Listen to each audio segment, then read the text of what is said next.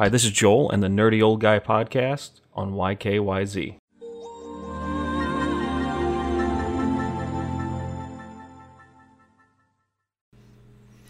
Last episode, we talked a little bit about the Super Mario movie and how it is coming out and how they are working on one again, despite the fact that a lot of people believe Nintendo would never be able to trust again. And you can't blame them. I love the original Super Mario movie, don't get me wrong, but yeah, it was not what was to be expected. So now the question is why? Why are they allowing it now?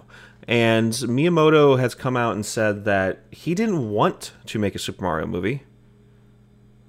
It's just kind of, he wants to let them make a Super Mario movie. He doesn't want to just shut off those brands from everything else, which is really, my opinion, is really smart. They have a lot of, let's face it, a lot of Nintendo's money isn't just from video games, it's also from toys, accessories. There's a lot of marketing and a lot of affiliates in there. There's just a lot of stuff to make money on, and movies is going to be one of them, especially capitalizing on the fact that everyone going to want to know this is a train wreck. Doesn't matter how good or bad this movie is, people want to watch it because of how bad the last movie was. So that'll be fun.